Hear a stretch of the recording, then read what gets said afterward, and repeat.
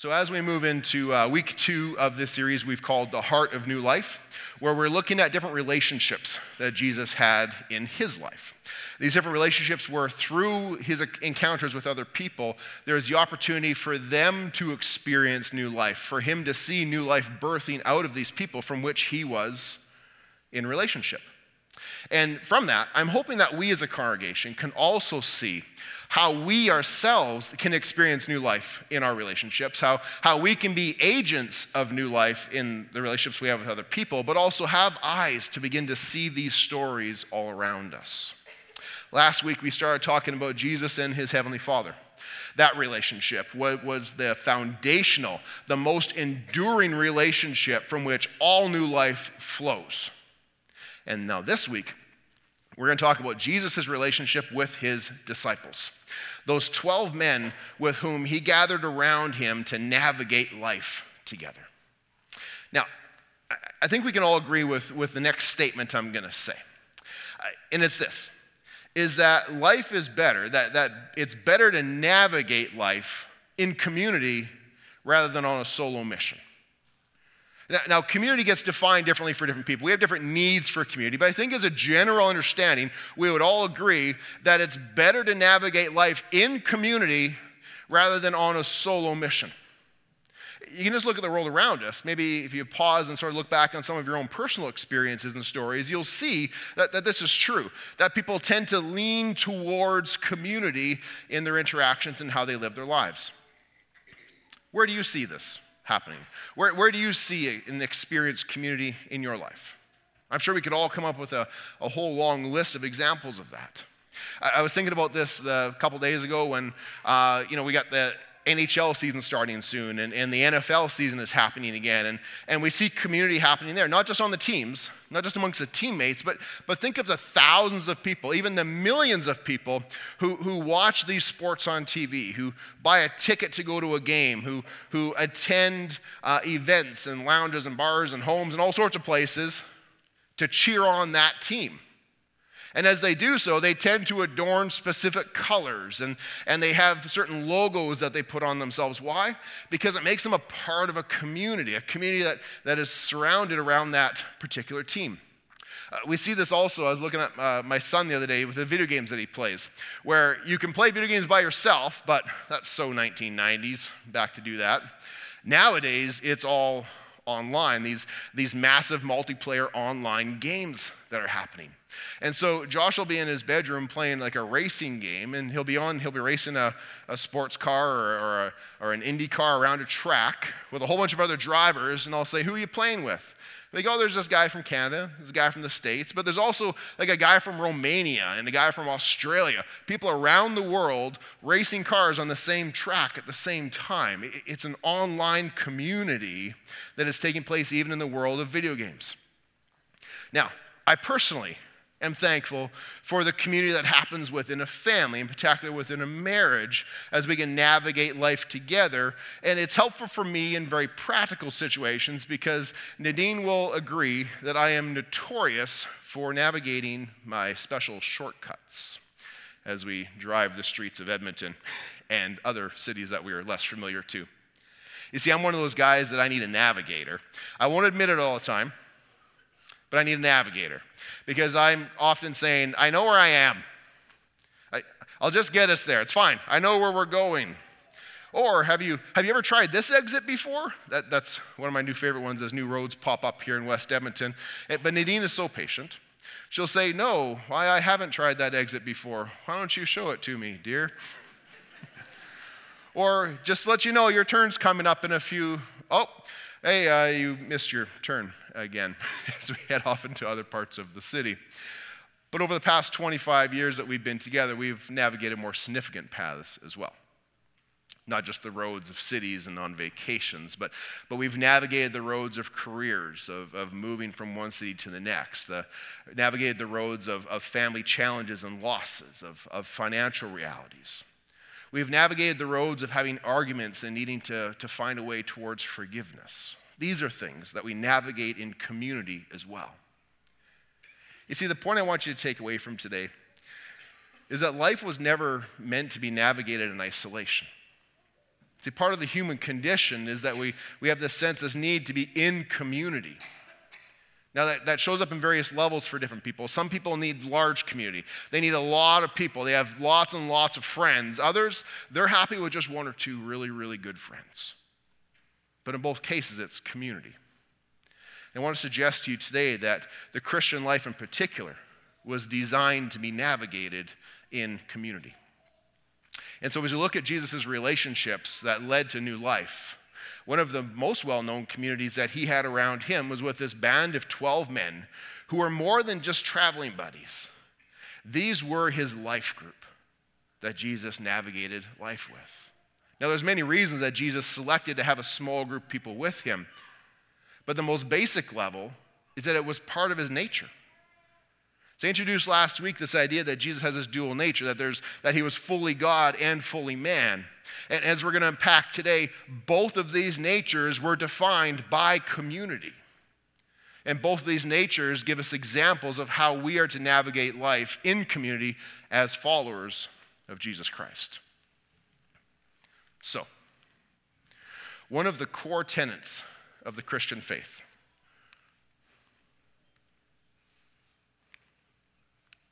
One of the core tenets of the Christian faith is this belief in a triune Godhead, which we refer to as the Trinity.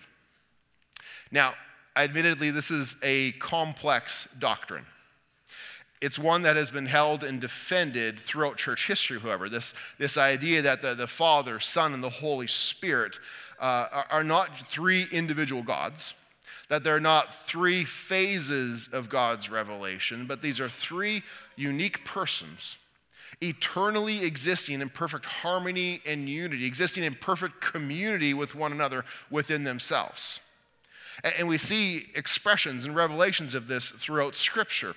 One of the very first ones we see is at the very beginning of the Bible, even in the account of creation, where very briefly we see throughout Genesis 1, the language used there is that the Father God is sort of supervising over all that's happening, and at his command all things are made. Genesis 1 verse 2, it talks about how the Spirit of God was hovering over the waters. And then John in the New Testament opens his gospel, his account of Jesus' life, by speaking and referring back to the time of creation and saying, in the beginning was the Word, references Jesus, and the Word was with God, and the Word was God. Through him all things were made, without him nothing was made. So all persons of the Trinity are involved in that moment, but that's really important for our purpose today, because in Genesis chapter 1:26, when we get to that particular verse, we start to see that this plurality is described as acting as a singularity, as one, in this oneness, in this community. And here's what it says in verse 26. Then God said, "Let us make mankind in our image, in our likeness." And we see in that particular verse, we see three references to the plurality. This idea that let us make mankind in our image, in our likeness.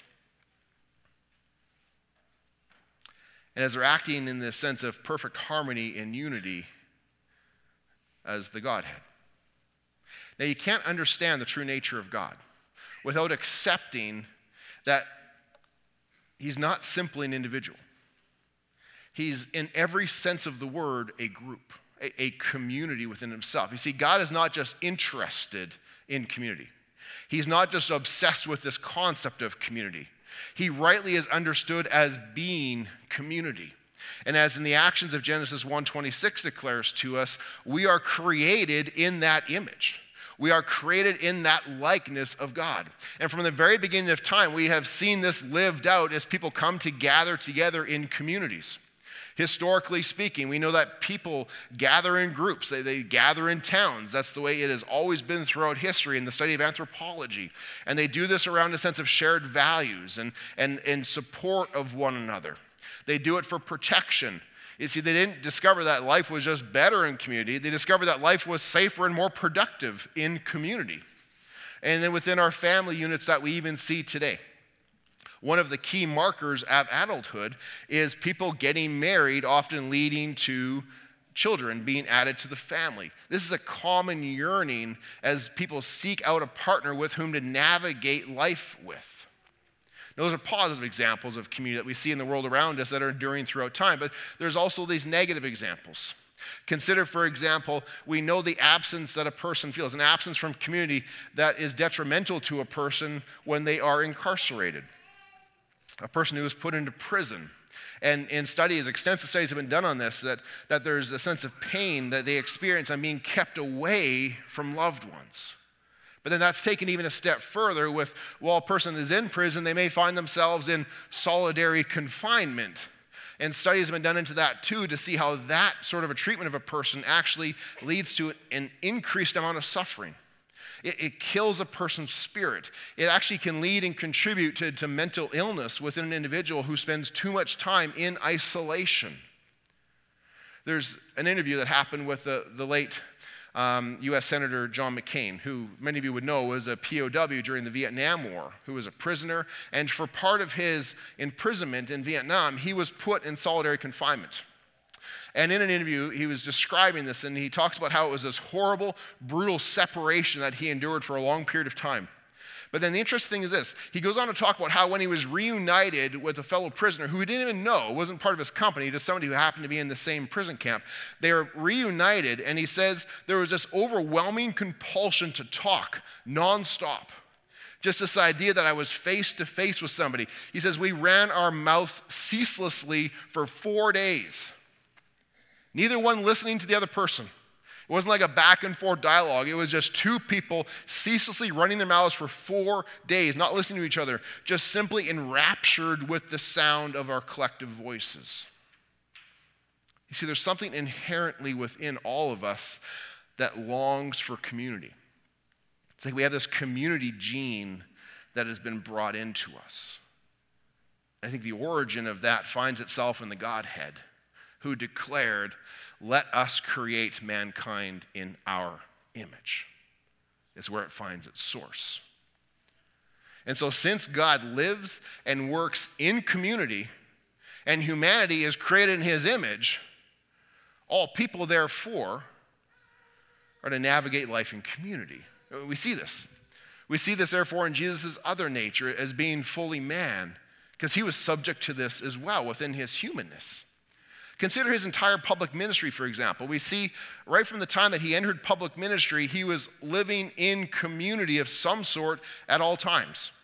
You see, right from the very earliest events, everywhere Jesus went, he drew crowds. Everywhere he went, it's heard that he was in the area. People would leave their cities, they'd leave their towns to come to be around him. He drew crowds everywhere he went. And as early as in like Mark chapter 3, for example, we see this happening. In the Gospel of Mark in chapter 3 opens up with Jesus in the temple, and there's a man with a shriveled hand there, and Jesus heals him of that shriveled hand, and he also says to him, though, your sins are forgiven, which just brings huge conflict between him and the Pharisees, which is another form of community between Jesus and the Pharisees with negative results usually, but they are in a form of community as well, and they react against this comment, and so Jesus leaves the situation. And we pick up that story in verse 7 as he leaves the situation, and it says this. It says, Jesus withdrew with his disciples to the lake, and a large crowd from Galilee followed. Because of the crowd, he told his disciples to have a small boat ready for him, to keep people away from crowding in on him, for he had healed many, so that those with disease were pushing forward towards to touch him. This would become a regular part of Jesus' life, as he's constantly surrounded by people. Now, he loved these people. He wanted to help them. He wanted to encourage them. But we'll see in how he responds to them, he did not equate that with the community that he was craving within himself. You see, having a lot of people around us is one form of community. That's one form of community, to have a lot of people around us.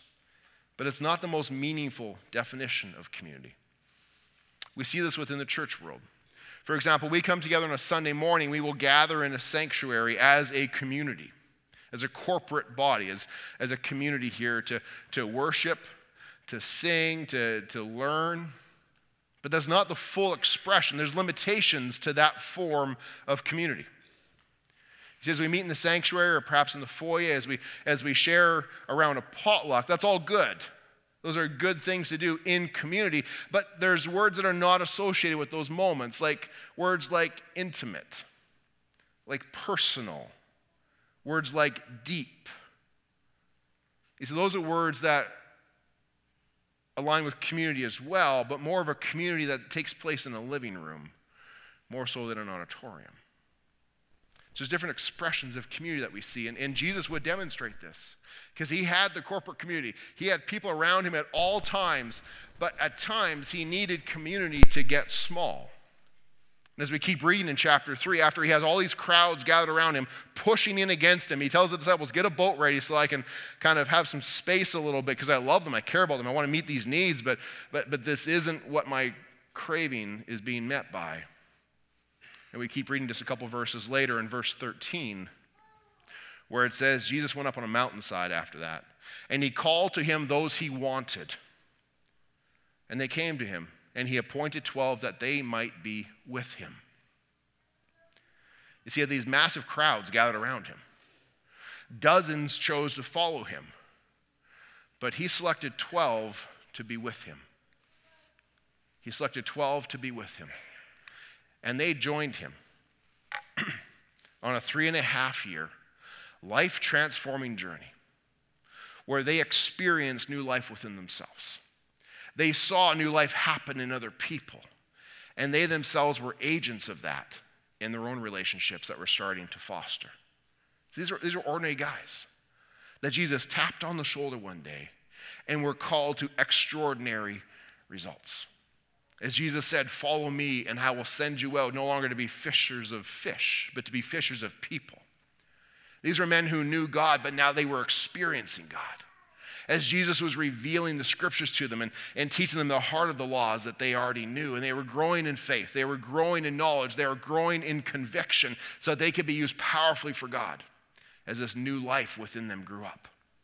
And they didn't just receive through this relationship, they gave too. Because they were present for Jesus in these times of need that existed in his life. Not always to the extent that he had hoped for, but they were the ones that he called to be with him and were there to minister to him as companions, as friends, as those who were supporting him in difficult times. And during this journey, they saw incredible examples of new life. As the sick were healed, as those who were in bondage to sin were set free, as those who were shunned by the rest of society were loved and welcomed into community with them. And then in the end, they were empowered to go as ambassadors of the kingdom of God to all people, that they might change some lives, that they might change a city. And as we know throughout the history of the church, they changed entire empires and even the world that we live in today. See, Jesus spent most of his time navigating life and doing ministry with this little band of brothers. He trained them, he mentored them, he empowered them to go out and meet the needs of the world. Eugene Peterson explained it this way. He said, Jesus invested 90% of his time in 12 Jewish men so that they could go out and reach the whole world. 90% of his time with 12 men who there went out and changed the world. You see, Jesus existed for all time in community. And he gathered a few to be with him on his time on earth. It was in his very nature to do so. And as image bearers, it's in our nature as well. So much so that Jesus' final prayer was that we would continue in this. We read about this in John 17. When Jesus is nearing the end of his time with his followers, with his band of brothers, and those that he loved and ministered to. There's really hours left before he'll be arrested and taken away and killed. And it's often said that a person's dying words reveal their deepest concerns, their most earnest wishes for those that they're leaving behind. And that's what we find in John 17. And beginning in verse 6 of that passage, with Jesus' disciples present to hear as he prays to the Father, that relationship we talked about last week. He recounts how these men who were gathered there with him were a gift from the Father. and how they had been experiencing new life through him as they experienced his teachings. They accepted his teachings. They had to come to declare him as the Messiah, and they believed in him and the change that was happening within them and those around them. And this was the basis of the unity that they had come to know. There's that Jesus at the center, and all the teachings and the examples and the experiences and the change that they experienced within themselves and those around them. That was the unity that they had known. But Jesus was now leaving. And so as Jesus is leaving, he doesn't want to be the linchpin taken out as they then scatter. And so he prays for them this in verse 11. In verse 11, he says, I will remain in the world no longer, but they are still going to remain in the world. Holy Father, protect them by the power of your name, the name you gave me, so that they may be one as we are one. First of all, he prays for protection for them, that they wouldn't scatter, that the world that would not like their message or the messenger, that the world would not cause them to scatter, that Jesus' presence that brought them together, unified them, that wouldn't cause them to scatter because the Father, through the Spirit, would still be present with them, and that through his supernatural power and presence, they would remain unified. But secondly, we see this, and don't miss this. You see, this unity in this community they had was more than just having a name on a roster. It was about this deep spiritual connection. It wasn't just about them being friends with shared values who would sit together for a meal on occasion and smile when they passed each other in a field or hang out on Friday nights. That wasn't the definition of what they experienced. See, Jesus is saying here, Father, allow them to continue in this Trinity level closeness that they've experienced. He says, Father, as you and I are one, with that type, with that level of oneness, may they continue to go forward with that Trinity level of closeness. The fact that Jesus would even pray this should blow our minds. That the unity that he experienced with the Father is where the bar is set, is what his prayer is, what the objective he sets for us, that we would experience that level, the deep spiritual connectedness, where we are still individuals, but we are individuals who are brought together as a holistic, perfect, harmonious community who is navigating life together, supporting, encouraging, completing as we go about the mission we have in this world. That was the goal Jesus set for us, this Trinity level oneness. For those men who were gathered in that room as he was praying these final things. But he didn't stop there. See, if we keep reading to the third part of Jesus' prayer, we get to verse 20. And in verse 20, Jesus takes it a step further because he looks to you and he looks to me and he goes, my prayer is not just for the men who are gathered in this room with me, Lord. I pray also for those who will believe in me through their message. Looking throughout church history to this very day as we sit in this place as those who have believed because of their message, that all of them may be one, Father, just as you are in me and I am in you. Jesus is praying for all people, the real, live, flawed followers, just like all of us. Not perfect people who have it all worked out, who don't have any challenges or issues in their lives. Real, live, flawed followers like all of us. That we would be in community so that we could know, grow, and show God's love with the world around us. Now, there's many in today's world who emphasize individualism, who have more of a sense of self-reliance. We see that even in the church age. But as I hope you've seen through what I've shared with you today, not only is this contrary to our nature, it's also contrary to the wishes of Jesus for his people. Now, it's a huge task to connect a whole church, yet alone to have them experience community to the level that Jesus was describing here. But what we're talking about is the sense of discipleship, that this call to pursue Christ-likeness that can be done in community, that as he exemplified and called us to, is to be done in community. And even with community as part of our nature, I think we all know examples of what it's like to have this tendency to resist it. To go, well, that's an optional thing. Like do it in community. It's an optional thing, right? I've got my podcasts I can just sit and listen to with my earbuds in. I've got my Bible I can read on my own. I've got TV shows I can watch. I've got my personal prayer life. Like this whole community thing is optional, right? That's existed throughout church history. You see, the disciples went out and they followed Jesus' wishes. Just a few weeks after this was done, we see in the book of Acts and beyond the growth of the church as it takes root in people's lives and homes and cities and throughout empires. Christian communities spread throughout the known world within one generation. But at the end of that generation, though, we find this. We find a leader of probably multiple churches writing to those that he had established in these towns in the book of Hebrews, and he is pleading with them. He is reminding them within one generation. He's saying, let's consider how we might spur one another on towards love and good deeds.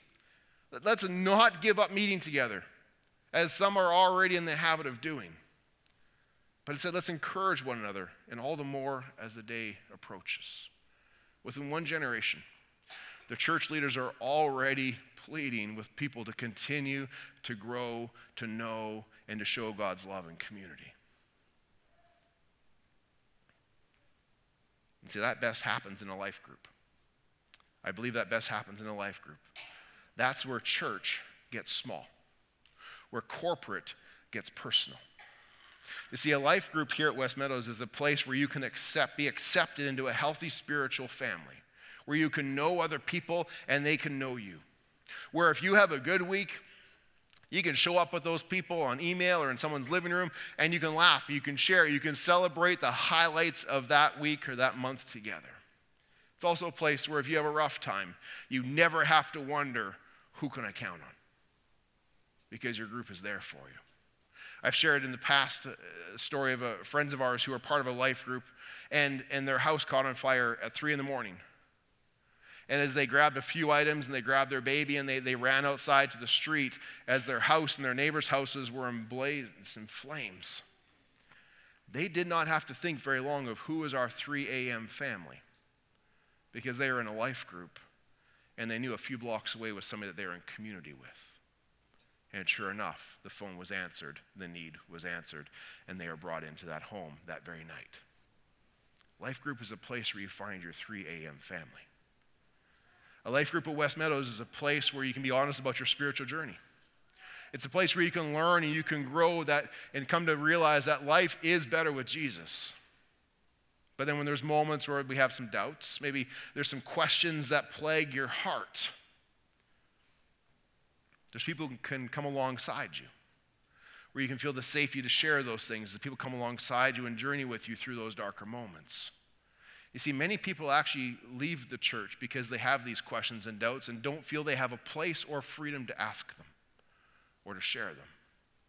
A life group is a place where you can do that, where you can find new life through resolving those things and being authentic and honest with people about them. A life group at West Meadows is a place where you can offer encouragement and support for another person, where you can serve and be served. This might be as simple as you go on a summer vacation, you need someone to water your plants or watch your dog. It might be more serious, where a marriage is in trouble, where you're going through the death of a loved one, where your children are straying from the faith and you need someone to stand with you, to provide a meal or to provide a hug and a listening ear. But this is part of our vision here at West Meadows, is that we will be a place where everyone can know, grow, and show God's love in authentic community. And today we've designated as Life Group Sunday. That means two things. Number one, many of our life groups took a break for the summertime, and as of today, they are up, running, and active. My group just met on Friday night for the first time this fall, and we are off and running for the year. But I want to encourage you as well, that if you are not in a group, that if you're not living and being discipled in that type of a community, to consider how you, your spouse, your family could add that to your journey. You see, there are groups here that are our primary means by which we seek to disciple people. And these groups are where we meet regularly, where we connect authentically, where we study and pray, and where we serve.